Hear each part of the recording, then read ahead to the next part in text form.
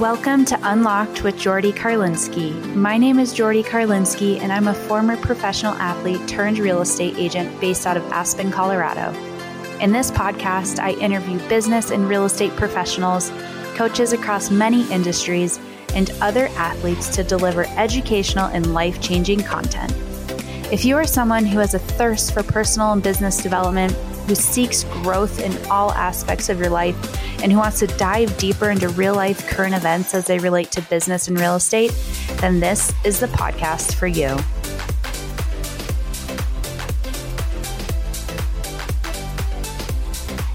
Hello, everyone, and welcome to episode 9 of Unlocked with Jordy Karlinski. I am your host, Jordy.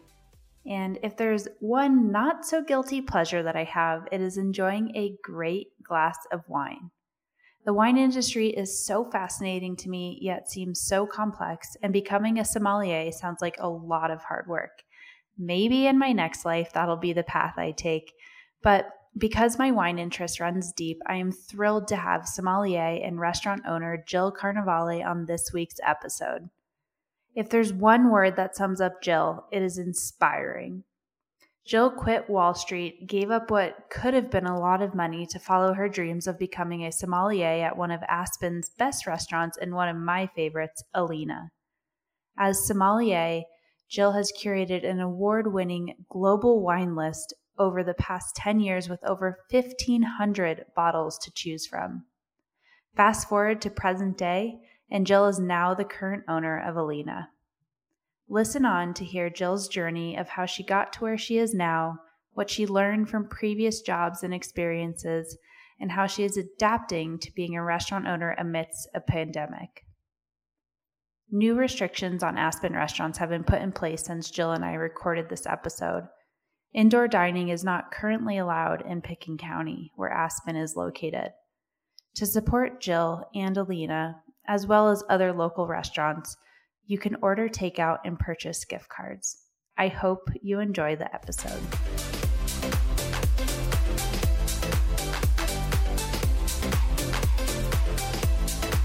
Well, hi, Jill. Welcome to the show. I'm so excited to have you. I'm excited to be here. Well, thanks so much.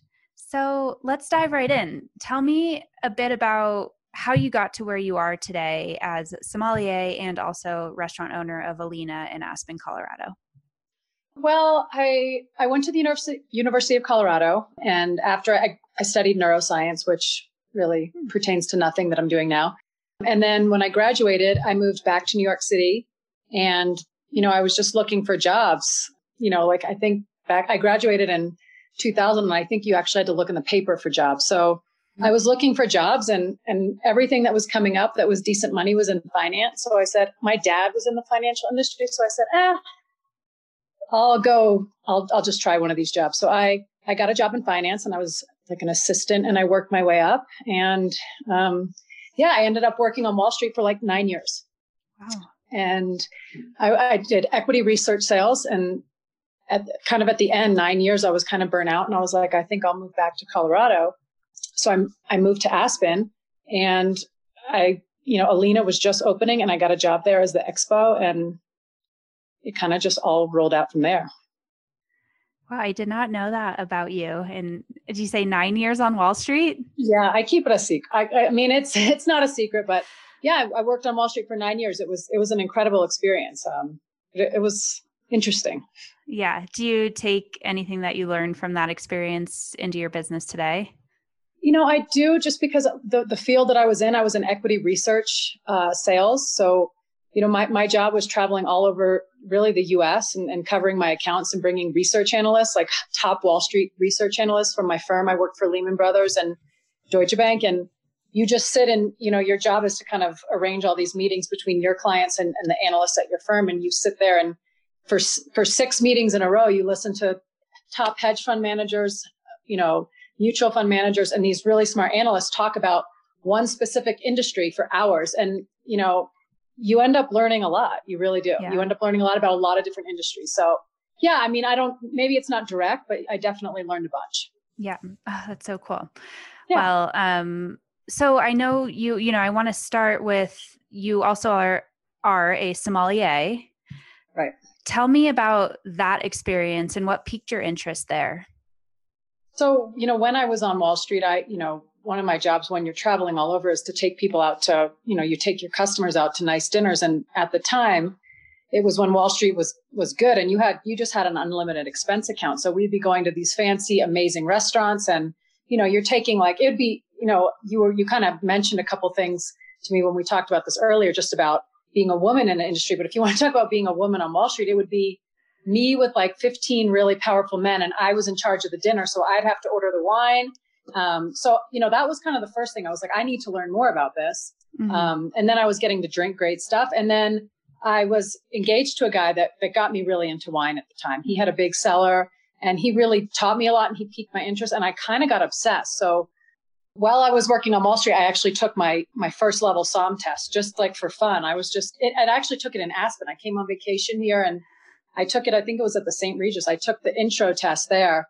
I just became obsessed. I still have, I had a big cellar. I had a huge cellar in New York that I still have there. Mm-hmm. So that's kind of where the interest was peaked. So when I moved here and got the first job at Alina when it was opening as the Expo, I had a ton of wine experience and wine knowledge just out of my own personal interest. So mm-hmm. kind of after being at Alina, it was a brand new restaurant. The person that was the SOM there, whatever, maybe I wasn't really that into the way he was running the program. And after about a year, he got let go, and I took over the wine program. And, I still am the SOM. I still run the wine program there. It's, I won't give that up because it's, maybe my favorite part of that job. The rest of it's kind of painful. Yeah. Well, we'll get more to the restaurant side of things eventually. But that's so cool. So, I have to ask, what's your favorite type of wine if you could narrow it down? Yeah. People ask me that in the restaurant all the time too. And it's, I love, if I had to pick one wine for the rest of my life, it would be Barolo, which is Nebbiolo's the grape, and it's from Northwest Italy. And it's really considered the king of all Italian wines. I drink a lot of Brunello. I just in general drink a lot of Italian wines. I think the really expensive stuff is amazing. And then there's so many great regional grapes from Italy that no one knows about on the red and white side. Mm-hmm. But if I had to, Barolo's, it's just amazing. It's such a beautiful balance between masculinity and femininity and power and structure and grace. It's really, you'll come drink one. I'll explain it in person. Absolutely. Would love to. And I think I remember one time you told me that you were over in Italy, right? And worked on a winery. Yeah, I worked Harvest in 2016 in Bulgari, which is on the Tuscan coast. And it was an amazing experience. At the time I maybe had these thoughts that I would like to make wine. And when I saw how difficult, it's so much work. It's an amazing amount of work that goes into Harvest every single year.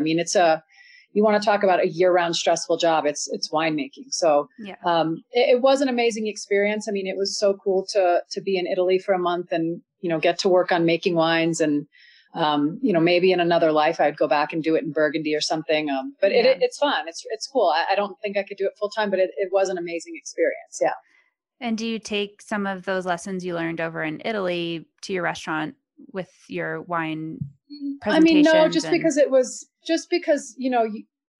kind of hard because I spoke, both my parents are Italian, and I spoke Italian when I was a kid, just with my grandparents. And it's definitely, when I was there, it kind of got better, but just all of it was Italian. No one spoke English. So, the language, it was a language barrier just because I can speak Italian. Like if we went out to dinner and had a conversation, or I could totally understand Italian, but when it's like technical wine terms, mm-hmm. I always tell my friends, they'd be like, go empty that tank and wash that thing out. And I was like, I didn't even know what we were talking about half the time. So it was more watching and kind of learning. And yeah, I wouldn't say I took much back. It was great to kind of see it all in action, but selling wine and making wine are opposite sides of the spectrum for sure. Well, it seems like a cool experience to have, and just to be able to hang out near the coast of Italy sounds like a dream. Yeah, it was great. Sounds like a dream right now. Yeah, it does. Yeah. Get out of the town a little bit. So, with your journey in becoming a sommelier, and obviously, as we touched on it a little bit earlier, being a female in the industry, it seems like you, with your experience on Wall Street and being surrounded by all these men for maybe a lot of dinners and quite some time. Did that really help you just become more comfortable as a female in what I would assume is a male dominated industry? I think working on Wall Street, and I think maybe the most sexist industry, one of the most sexist industries on the planet. I mean, you talk about the dinners. I was working on a trading floor with probably 2,000 men and 50 women. And it's not like we were all together. We were all you were just alone in a sea of men. And they didn't hold back. Like, you were just kind of treated as one of the guys or not. And I've always been a guy's girl. So I saw and heard things. And, to be frankly honest, I experienced sexual harassment my entire time on Wall Street. And if I wanted, I probably could have left a very rich woman, but, that's never what I wanted to do. I had a good experience, and for the most part, I was able to filter it out, which is, I guess, what we're not really supposed to do. Filter it out and block it out and move forward and not pay attention to it. But, coming from Wall Street into the restaurant world and into the wine world, to me, it was like a breath of fresh air, because it's in a restaurant. Like, if you walk into a restaurant, you don't feel like it's all men in here. I mean, maybe old school Italian restaurants you do, but for the most part, you go to any restaurant in normal times, there's women managers, there's women chefs, there's women, there's women and men kind of scattered about the restaurant. To me, it's like, it kind of doesn't matter what industry you're in. If you work for someone that's sexist or a sexual harasser, if your boss is that it doesn't matter if you're a teacher, if you're on Wall Street, or if you're in a restaurant, that's going to be what you have to deal with. So for me, for the most part, the wine world always felt pretty wide open to me. And I haven't, in the restaurant industry, I haven't felt that sexual discrimination. And now I don't have a boss. There's no one to, there's no one to sexually harass me. I'm the boss. And maybe once in a while I'll be at a table and I'll say, hey, can I help you with wine? And they'll say, oh, the man sommelier was going to help us. And I say, oh, the server? Okay, perfect. I'll send them right back. I mean, there's a little bit of that, but that's nothing to me. So I feel like wine and restaurants, if you want to be a manager, if you want to own a restaurant, I think it's pretty open for you as a woman. Yeah. Well, that's awesome and amazing to hear. And, I'm not in these worlds and in these industries. And I think it's really fascinating with just how it can be so different in so many industries, and as you have experienced. So tell me about, at Alina, and I think I read, and correct me if I'm wrong, but before you became owner, you helped develop a award-winning wine list. Is that correct? Yeah, I mean, just being the sommelier, I when I took over the wine program, I basically sold off everything that the previous guy had, and just over time, I built this huge list. And my list is big. And then how did you win an award, or tell me more? I mean, that's just through Wine Spectator. You just submit your list and they decide. There's like 3 levels. One's like, oh, you have a really good list. The middle one's like, oh, you have a sick list. And the top one's like, you're at there's $1 million in that list. So we have the middle one. Like the Little Nell is the only restaurant in Aspen with the really high. You have to have it's one of those restaurants where you go in and it's a book. But we have a big list. We probably have about 1,500 labels, and it's super fun to build it. I mean, it's kind of built now. I still buy stuff all the time, but it's pretty structured and built, and it's nice. I never have to go to the liquor store. It's off season, and I say, I got to stop by the restaurant. Definitely a perk to being a restaurant owner and a sommelier. There's one. Finally. So tell me more about your journey to becoming the owner of Alina. How did that come into play? And did you have any sort of mentorship in your time through the restaurant? So it's funny because when I was the somm there, and it was, the restaurant was it wasn't really run great before. There was plenty of financial backing, but there wasn't real leadership and structure. And I think it was just, we were all kind of languishing, and I don't think it was making money. And, I got a phone call almost like 3 years to the day, and they said, yeah, we're done. Like you're in the off season. I had just purchased my house. It's off season. Like if you're not going to have a job, you prepare kind of differently. Like you maybe don't buy a house in Snowmass, or you save money and don't buy, I think I had a new snowboard, set, whatever I had, I just was spending money, and I get this phone call and they were like, we're done. And they're like, do you know anyone that wants to buy it? And I was like, no. And I had always said, I will never buy this place. I will never buy this restaurant. I said it a million times. Is it because how it was ran previously that that was part of it. I just always said, like, this building is old. Like, and it is. The building's old. Like, this building's old. This isn't the space I would buy it in. This just isn't the restaurant I would buy. Whatever. So I always said that. And then they called me and they said, listen, we're done. We're not reopening.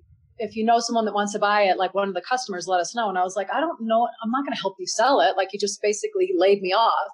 Mm-hmm. So I kind of thought for 3 days and I called them back and I said, listen, if you're going to sell this thing and I can help you sell it, you can't close. Like, if you walk past Alina in the winter and it was pitch dark, covered in snow, shuttered, you'd say that restaurant can't be sold. That's done.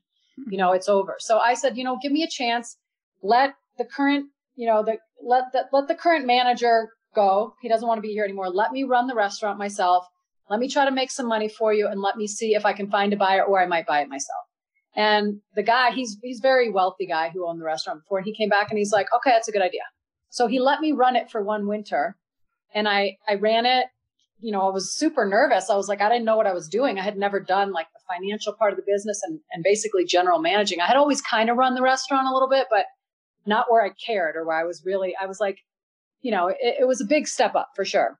So the restaurant made money. And at the end of that winter season that he let me run it, all the money that the restaurant made, he got to keep. And I said, okay, make me an offer, let's talk about me buying it. So, it was an offer I couldn't refuse. So the way it was set up, the pricing, the hardest part about opening or owning a restaurant is really that first 5-7 years where you're just pouring money down the drain, trying to get established, trying to get a customer base. And he was kind of an unlimited fund of money for our first 7 years. I've been there since the first day that restaurant opened. So he was an unlimited source of money that helped float that restaurant. And I got to walk into a restaurant that I knew intimately and was established. And I knew I could make things better. I knew I could make money. So that's kind of how it came about. And I had no mentors, nobody, I talked to my dad a little bit. My dad always told me, never buy a restaurant. I will never help you buy a restaurant, never buy them.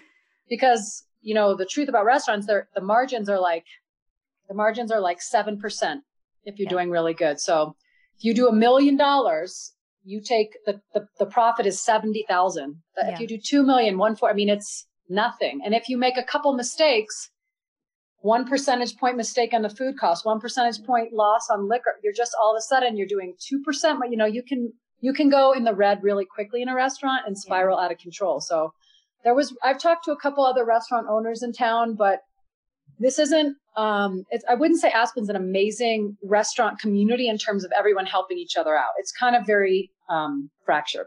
On your own and hope for sure. The best.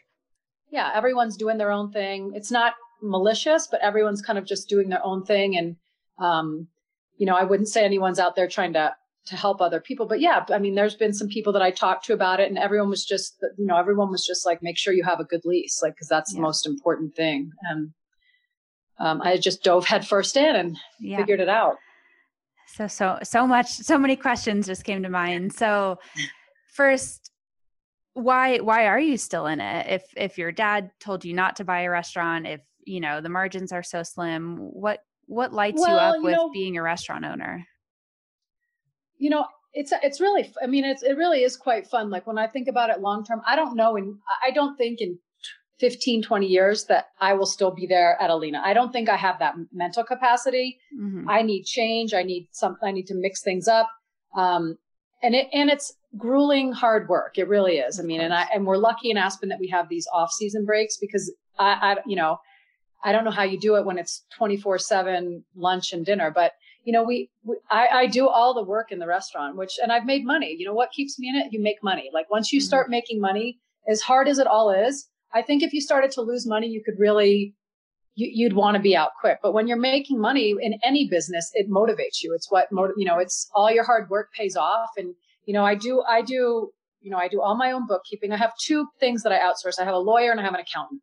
And because I can't do those things, but I do all my own bookkeeping. I'm my general manager. I'm the sommelier. So I save so much money, just by doing that. And it's, being in a restaurant, it is fun. There is adrenaline to it. It's, when you're packed and busy, it's the whole thing to make it work is it's a symphony. And it's, people are screaming at each other in the back. It's hot head. I mean, it's adrenaline, it's excitement. And it's, it's fun to give people a great bottle of wine or let people have an amazing dinner and people really enjoy their time in your restaurant. I mean, it's the hospitality part of it and the making money part of it that makes it worth it. Yeah. Well, I know just from a personal standpoint, whether it's when I've eaten at Alina and had dinner and drinks, I mean, there's so many wonderful memories from a customer standpoint that you leave that you have at a restaurant, or if you have a birthday celebration or engagement party, whatever it is at a restaurant. And I think restaurants really create those really loving, fun memories that people take with them forever. And especially if you are a tourist in a place like Aspen, that you get to have a really special dining experience and then, go home and tell your friends about it and then can't wait to come back the following year to go experience it again. Yeah, it's true. I mean, some of my greatest memories of like local life and traveling life are the restaurants that you go to. I mean, half the time you travel somewhere, all you're doing is researching restaurants because it's, it's such a fun thing to experience. Yeah. So what were when you took over Alina after that winter of your trial period and eventually when the previous owner sold it, what were some of the major changes that you made to make it more in line with how you do business? Well, the main thing is I work every single night. Like I don't take days off. So I just feel like it just wouldn't be the same if I wasn't there. And that's partially my own fault because I am the sommelier. I don't have a manager. So, on the one hand, that's a negative because it kills you in the end. But on the positive side is that you're there every night and you're making sure everything is exactly the way you want it. And I cleaned the restaurant up. Like I made it, I put a woman's touch on it. Like I ripped out the floors. I painted brick. I changed the carpets. I changed the layout. I just made it look like someone was taking care of the restaurant. I wanted it to be sexy and pretty and cozy. And I wanted to make the best use of that space because we are in a basement of a 100-year-old building that's already burnt down once. Like it's a historic building. It's really cool. Those original stone walls make it. But it can also have a dungeony effect. So I really tried to lighten it up and make it beautiful in there and make the patio really pretty and do not the wildflowers, the regular flowers. Yeah. Sorry. My brain's always with wildflowers. Do all the flowers, like really do beautiful stuff in the summer and really try to make it cozy. And, that's just aesthetics. But I just, we never used to have like a pre-service meeting that we never used to have there was no guidance. So I just stepped in and I kind of made it run the way it should. Like I made it that there's a pre-service every day. Like I'm on top of it. Like if I'm always on the floor, there's no screwing around. And I have such a great team now. All my servers have been there a long time. Like we don't have staff turnover anymore. And I dialed in it's just little things. I dialed in the menu the way I want things to read on the menu, like just the pricing, working with chef on ideas for the menu. It's every aspect, changing the glassware. Like the glassware looked like someone's old, grandma's water glasses, spending more money to have pretty glassware and changing the table setup. It's just all little things like that. I just kind of poured myself into it and made it the way I wanted it to be. Yeah. What's been your proudest moment at Alina so far as owner? Honestly, I would probably say just getting through this summer and the way that it wasn't such a busy summer. I wouldn't say the customers were overly nice all the time. Like we had so many tourists in here that have never been to Aspen before. We dealt with a lot of people that didn't want to wear masks, that didn't want to sit at tables. Like when we first reopened, everyone was so grateful. And then it kind of, it was tough. Like we had a lot of confrontations with customers and I saw what my staff was having to put up with and deal with. And, just the way they all kind of grouped together and got through it and made money and made the restaurant successful in a tough mental state. Like the world's in a tough mental state. And for my staff to show up there every day and do their best and sell and be happy and be nice to each other and make the restaurant successful. I think this summer was probably, at the beginning of the season, I was like, we're going down. Like in March, Yeah. if you would have talked to me in March, I would have said, we're going down. We're never real. Like, we're not going to make any money. No one's coming to Aspen. And for it to be such a surprise, the way it ended up turning out, and my staff just did so great. And, all of us worked together as a team. I would say would be this summer, Yeah. Yeah. I want to get more into that. And because it's very relevant, and I pulled up this quote from fortune.com, and it says, in 2019, the U.S. restaurant industry generated over $850 billion. This year, it's on track for its worst year ever thanks to the coronavirus pandemic. With restaurants shuttered and millions of jobs lost, it's no exaggeration to say the industry is in turmoil. Obviously, that's very heavy and alarming, and also very true words. And I think what's fascinating from what you've already touched on is, and also if people have listened to other episodes, being in the Roaring Fork Valley, being in Aspen and in Snowmass, that we are in this very unique bubble.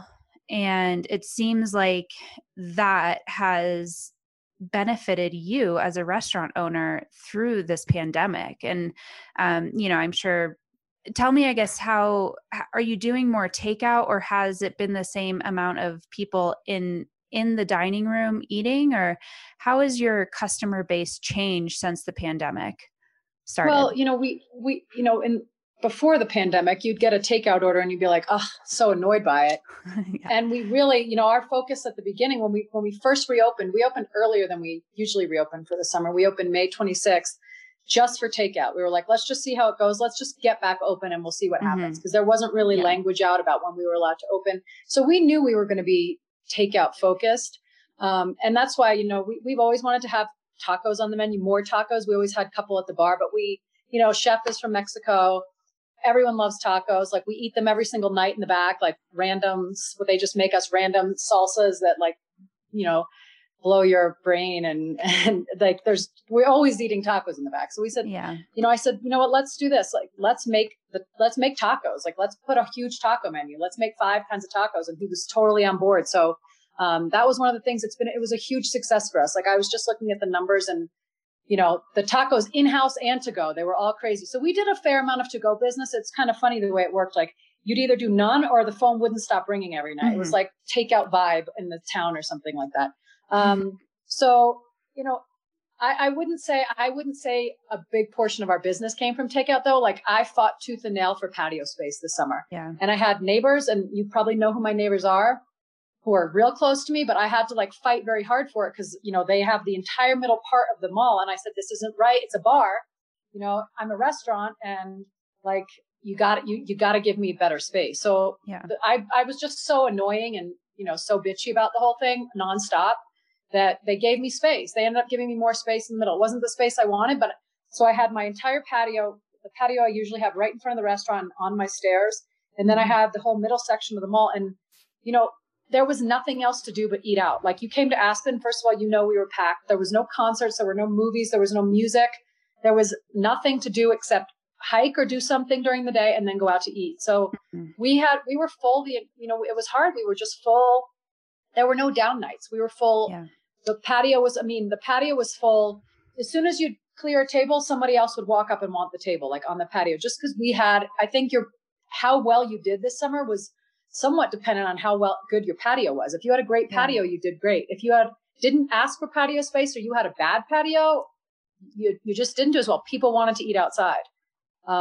So yeah, I would say the expanded patio gave me as much space as I would normally have inside. And we had plenty of people don't care about COVID and said, no, I'll eat inside. I don't care. I'll eat inside. So we had tables inside, all summer, it wasn't packed because we have limitations, but we took a bunch of tables out and we had tables inside. So we were busy all summer. Takeout, in dining, patio, didn't matter.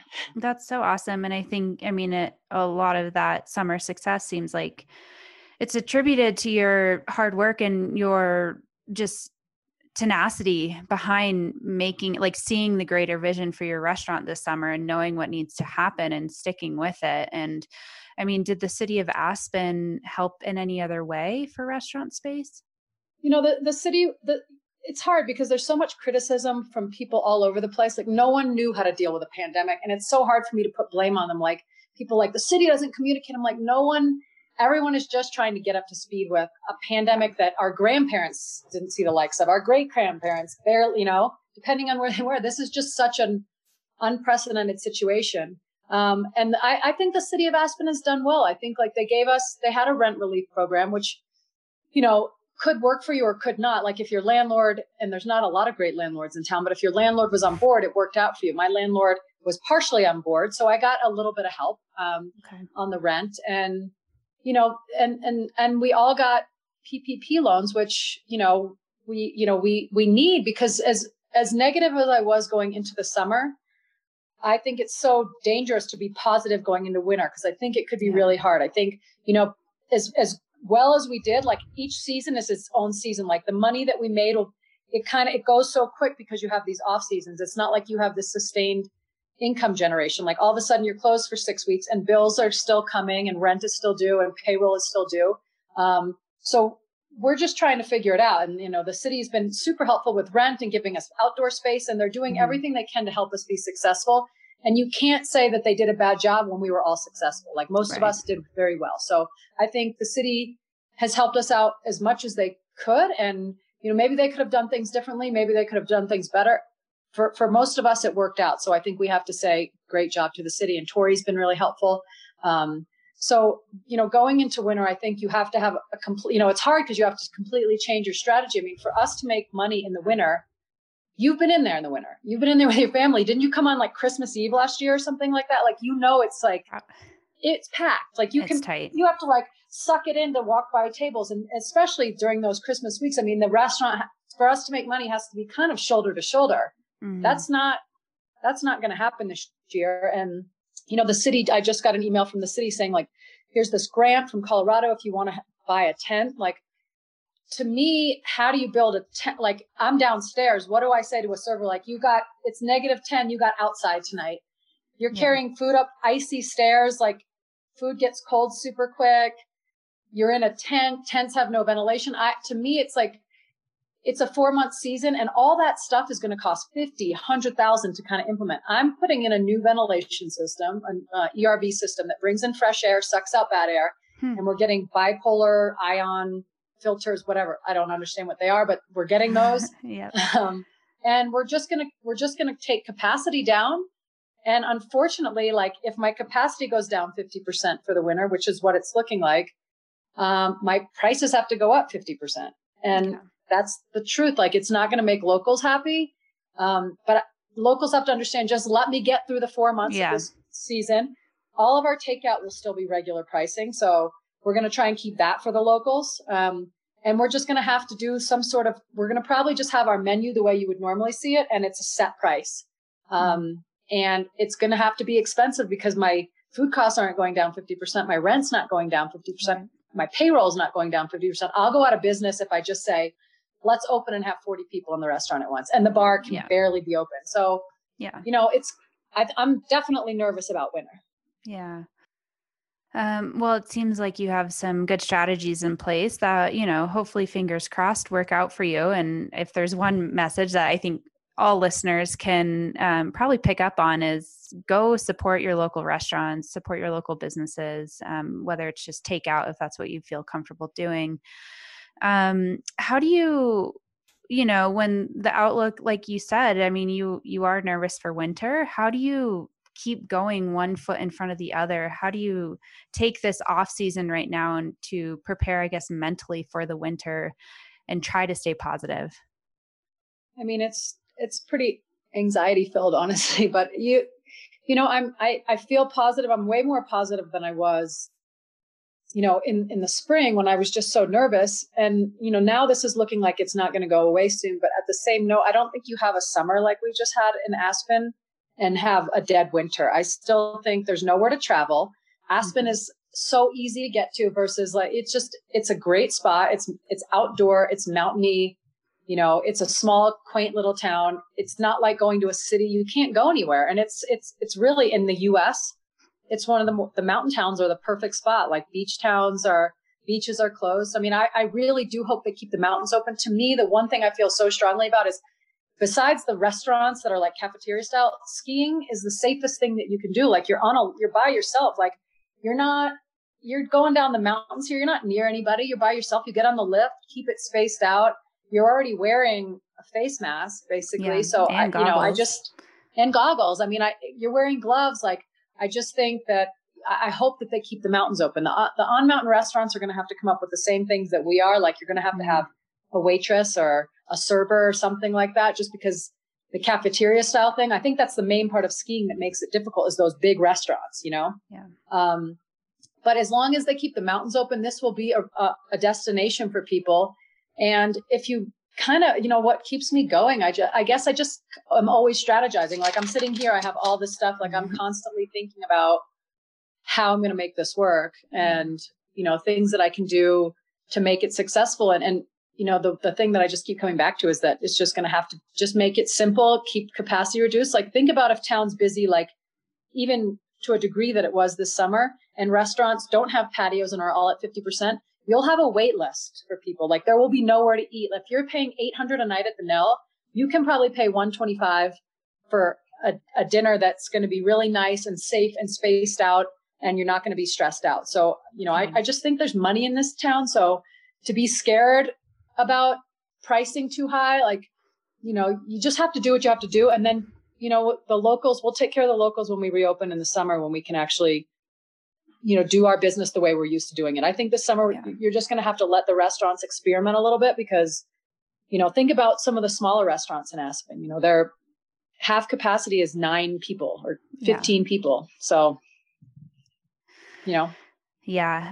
Well, we will see. And I concur that I really hope that the ski mountains stay open throughout the winter. And of course, no one knows what's going to happen. And, I think that's our biggest, our best option right now to keep the town going and hopefully get through the winter. Yeah. So to wrap things up, recently in Aspen Magazine, you were named Woman of Influence in Aspen. Tell me about that. Well, Tess Strokes, just, she always takes care of me. I saw that. I don't know. I kind of don't like being interviewed, and I don't like my picture taken. So it was kind of a double win, but it's good. It's always nice to be recognized. And, Aspen Magazine's always been good to me, and some of the other publications have always been good. And it's nice to be recognized. We're trying to do a good thing. We're trying to be kind of a pillar in Aspen, in the community. It's it is such a small and tight community. And, we're just trying to do our best to be a place people feel comfortable and people are happy. There's just, it's just so hard. There's so little to be like hope. It's just hard to be positive right now. Like, especially we've got an election tomorrow. We've got a pandemic. It's daylight savings. There's a lot going against us right now. So just trying to be positive and make the restaurant a cozy little clubhouse for, my customers and my friends and all that kind of stuff. So it's nice to be recognized. If I was, 15 years ago, if I was on Wall Street and you said, oh, you're going to own a restaurant in Aspen, I would have never believed it. So it kind of has just all come about and worked out really good for me. But, there is a lot of hard work behind it. So it's nice for that to be recognized. Yeah. Yeah. And I think, while there are so many uncertainties, and the word that the entire world has used, unprecedented times, I think at the end of the day, what's so special about Aspen and the Roaring Fork Valley, the other towns involved in the Roaring Fork Valley, is the community, the aspect of community and locals taking care of locals, and even tourists, come all the reasons why you mentioned they want to come here. It's outdoorsy, it's quaint, it's cute, it's, you can be on the mountains. It's just, I think, to me, what gives me a sense of peace through all of this uncertainty is just knowing how incredible our community is, and how incredible everyone within our community is, and how resilient everyone is. And I think if we can just continue to take care of each other, hopefully things will work out. And maybe that's very, very optimistic, but at the end of the day, I think our community is filled with amazing, incredible people who work hard and want everyone to succeed, and themselves included. Yeah. I mean, we're incredibly lucky to live here. I mean, it's, my whole family's in New York City, They barely leave the apartment. You know, it's a completely different life here. Like I'm going to hang up from this and go on a bike ride and go be outside and see beautiful things. And it's going to clear my head. And we're so lucky that we have the open space and we have a community here. So I really do feel extremely thankful, just for the time and the place and where we are and the Roaring Fork community. It's a good one. Yeah, agreed. So last question, what's the best piece of advice you've ever received? About owning a restaurant? Just life in general. Throw it at me. Oh man, that's a tough one. I didn't see that in your questions. I guess, I don't know. Don't try to change things that can't be changed, that you can't control. If you can't control something, you got to let it go. Yeah. You know, if the situation is, if the situation's unchangeable, you know, don't kill yourself trying to fix it. Just walk away from it. So, I guess, you know, that, and my grandmother always said weird stuff to me. So, I mean, it's just this different pieces of advice from all over. I mean, there's not just one piece of advice. It's different snippets from lots of different people over time that kind of all add up to help you make decent decisions once in a while. Yeah, absolutely. I mean, I think that's a great piece of advice and very applicable to many aspects of people's lives. So where can people connect with you, Jill and Alina? Well, I've never had Facebook. I'm anti-Facebook. I don't understand it. But we do have All Instagram. good. We have Instagram and it's Alina Aspen is the Instagram. And we've got, you know, we have a webpage, and you can always contact me on our Instagram or come on by the restaurant. I think we're going to reopen December 9th for the winter season. So I'll be there until April 15th, and then maybe they'll let me leave the country. Would you go to Italy, or where would you go? Yeah, I'm trying to buy a place there. I kind of want to end up having, so maybe you can look into the Italian real estate market, but I've looked. I mean, I want to have a place there near the ocean, and then my life's complete. You have a house in the mountains here and a place in Italy on the beach. So yeah, I'd go back to Europe. I mean, I kind of grew up there, half here and half there. So it's close to my heart, and it's hard not to be able to leave. It's hard for everyone. It's hard not to be able to leave the country. Yeah, of course. Unprecedented. Your word. Unprecedented. Yeah. The world's word. Well, thank you so much, Jill, for your time. And as I mentioned earlier, you know, I think one of the biggest takeaways from this, I mean, there's so many great takeaways, but really in these times, go support local businesses, local restaurants.